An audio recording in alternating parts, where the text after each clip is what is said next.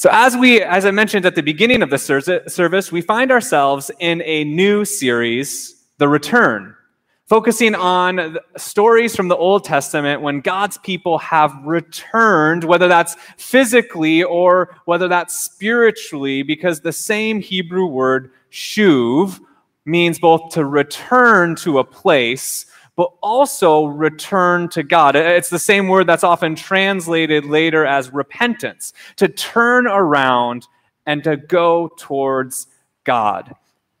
And last week we talked about Pentecost and the Holy Spirit coming in us. And the reason that we are talking about returning during this season in our life as the church is because, well, one, we're returning to life as normal in a lot of cases. We have more travel this week than we have had since the beginning of the pandemic, both here on island and all throughout the nation. People are able to have different levels of comfort, more and more vaccines, and we're anticipating some release of some restrictions, even on Tuesday with the mayor of Honolulu. And so as we return, though, I think it's important for us to look back at some of the stories of the Old Testament to help us not just return to life, but to return in the wholeness of life.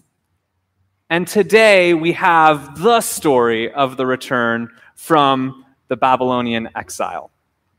But before I get to that, I'm going to tell you the story of return.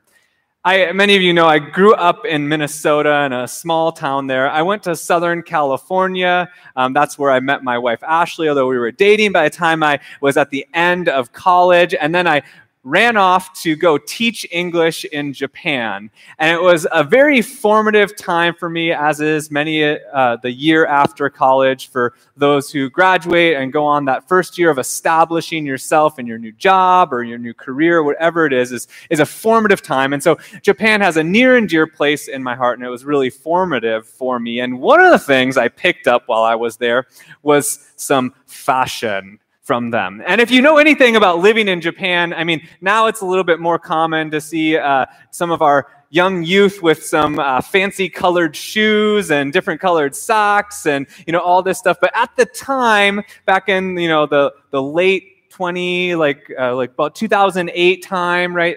It wasn't as popular here. And so I was wearing these brand new, neon type Nike shoes, and I had this V-neck jacket and a scarf, and I picked up all these outfit right when I was there.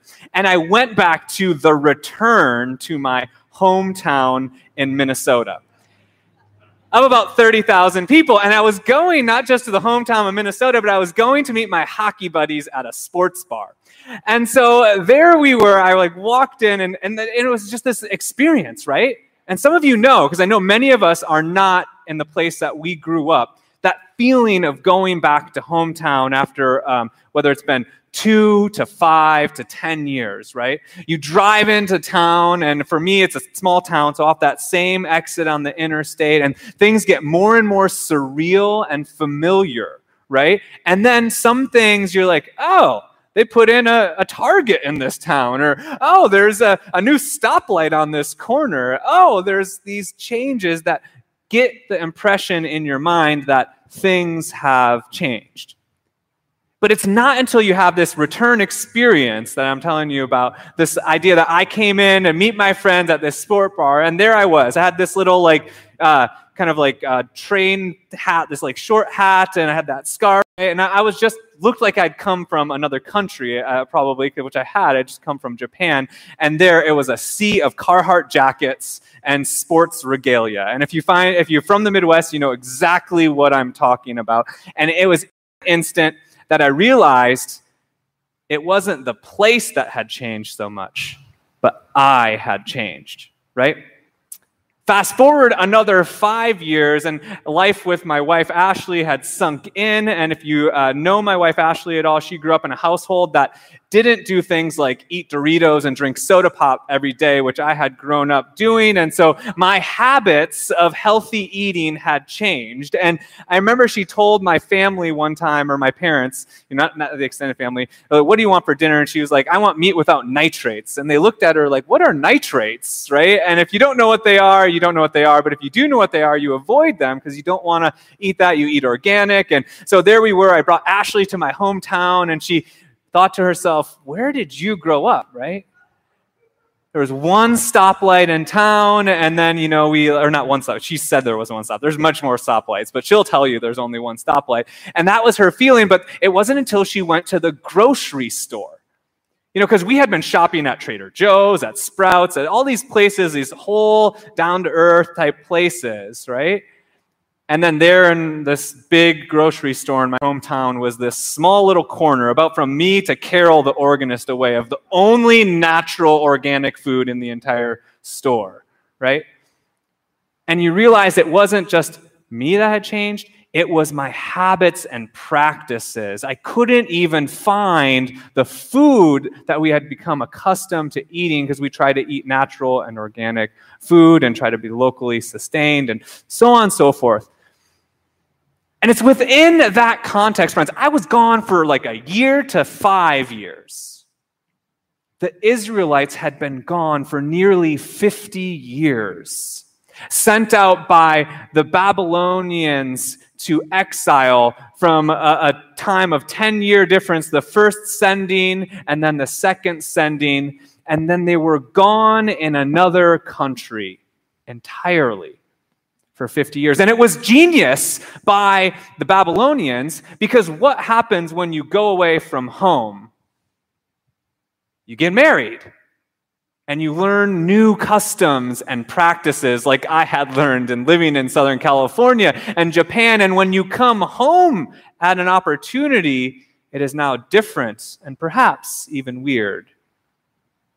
And the Babylonians knew this as part of their way to control the conquered people, that if they take spouses from the home nationality of Babylon, they perhaps would also take on new habits and practices, and that it would change them. And the story of Ezra finds itself on the return back to Jerusalem. And one of the things that they emphasize during that return is that rather than building the houses and the homes of the people, we're going to build the temple of God back up from its destruction. Because if you knew, one of the things with the Babylonian exile is they had destroyed the Holy of Holies. They had left the temple in Jerusalem in rubble. And the return was going to be difficult. And the return was going to be challenging. But the return focused first on a return to worship. And now, friends, don't get your mind kind of off in the distance and think that they were just prioritizing sort of the religiosity of the day, because worship is primary intention is not just about where you have gathered this morning with us. Worship is about formation, shaping us for our daily lives. There's this fancy word, liturgy, and that fancy word is the things that we do in our worship service. And some churches embrace liturgy, and other churches say, I have no liturgy. Liturgy is kind of rote and monotonous. But either way, we all have it, because it's not about the thing, liturgy. It means the stuff we do in our worship service. And its Greek original meaning is the actions that make us more than a collection of individuals, but make us a body together. That the things that we do in our worship service shape us so that we collectively become different. And as the Israelites go back after 50 years, they say to themselves, the most important thing we do together is worship, because it's in worship that we begin to unlearn some habits that we've gained. I was talking to an undisclosed person over the past week, and undisclosed person was talking about our service and talking about a point in our service when we pray together. And I know this happens to none of you who are here or online with us, but the idea was they were talking about the prayer and how their mind just started to wander and they couldn't even think, and it was really long prayer, right? Which my prayers of people can get really long. Not as long as my sermon, but they can get long. And I said, there's this double-edged sword with worship. On the one hand, we want people to be engaged and, feel like it's something that they're connecting to. And on the other hand, we're trying to form us and shape us. And I remember many of conversations at the church in Chapel Hill, North Carolina, where there was multiple pastors that would gather around the table with our organist and our other leaders and our worship team, and there would be a debate about what was the most important component of worship, and the senior pastor would be like, we need more time for our sermon, and the organist would say, we need more time for the music. But then there was our spiritual formation director that always reminded us of the need for both prayer and for silence. Silence isn't entertaining. Long prayers aren't entertaining. We have enough entertainment going on in our lives. How often do you have a moment of silence without picking up your phone and checking out TikTok or Instagram or the news or whatever it be? How often do we pray? See, we do those things in our worship service so that we might also do them in our homes. Ezra and the writer of Nehemiah, the two books of the Old Testament on the return to Israel, focused heavily on the spiritual lives of the Jewish people on their return. And it's also Ezra and Nehemiah who formed what we come to know as the Bible.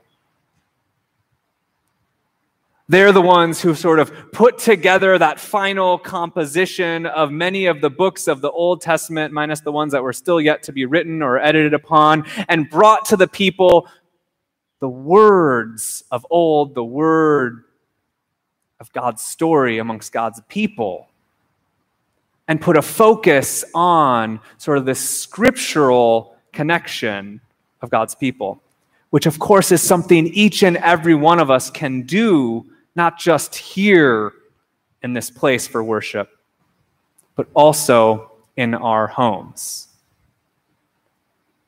And I know that we have a propensity to do the things that we love, and we have a propensity to be attracted to things that entertain us as we go back to normal life. And so I'm so thankful for all of us who continue to worship online with us and all of us who continue to worship or come to worship to gather here. Because as we return to life, we must not forget the power of worship in our lives. The rhythm of prayer and praise and listening together, of fellowship, of passing the peace of Christ to one another, of confessing that we have gone astray. And so, friends, my question simply is this. If you're with us this morning, live or in person, or following throughout the week, you are here and you are present, and how will you take the worship into your daily life? And as the restrictions continue to change amidst COVID, continue to implement a life of worship throughout your week. So it's not just Sunday morning when we gather at the table, but it's all the days of our weeks when we gather around the table. John Wesley, one of the founders of the United Methodist movement, talked about how you could never stop praising God. So sing praises all day long. Pray without ceasing, the Apostle Paul says. Devote ourselves to the Scripture. Worship in our day to day. I've always said one of the things that makes our communion table so powerful and meaningful is not just that it's a sacrament and when we gather in this space, but it's also that we come to learn the stories of one another around those smaller tables in our lives. Whether it's small group or simply coffee or barbershop quartets or whatever you have it. Gathering around tables, learning stories throughout the week gives more meaning to our corporate gathering. And let's be honest, we've all picked up habits during the pandemic, some of them perhaps good, but others perhaps that are not so good or healthy for us. So as we return, how might worship be part of our new habit? Shape us so that what we do here reflects what we do day in and day out. A people of thanksgiving, of prayer, of scripture, of fellowship.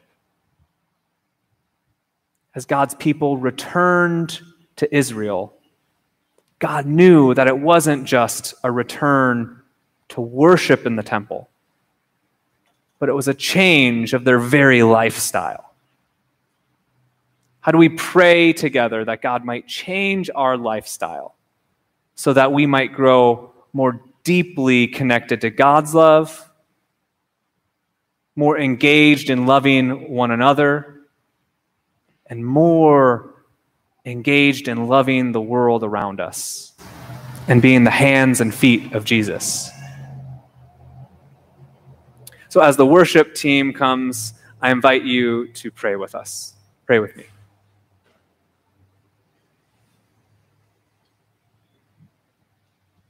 Holy and gracious God, we give you thanks that we are able to come and worship you together. Singing, praying, hearing scripture, offering to you our very lives. And as we do all of those things together, remind us of the heart of worship that's to come and do those things here in this place and to give you that adoration and thanksgiving, and also to bring the order, the rhythm of worship into our everyday lives. That we might find time for prayer, find time for scripture, find time for fellowship, for confession, for giving ourselves each and every day.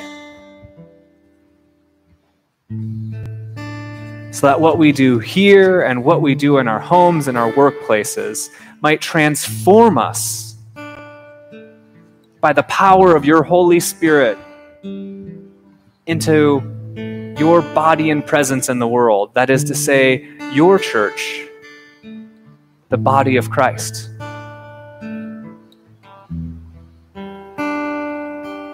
And so where habits have gone astray,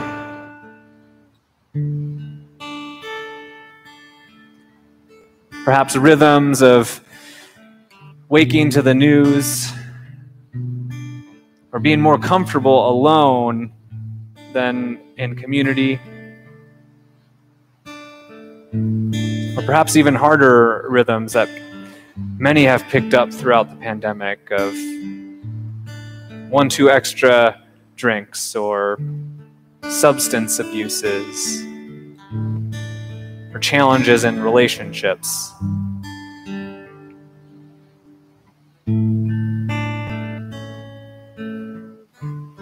Or turn to what is easy instead of what is just.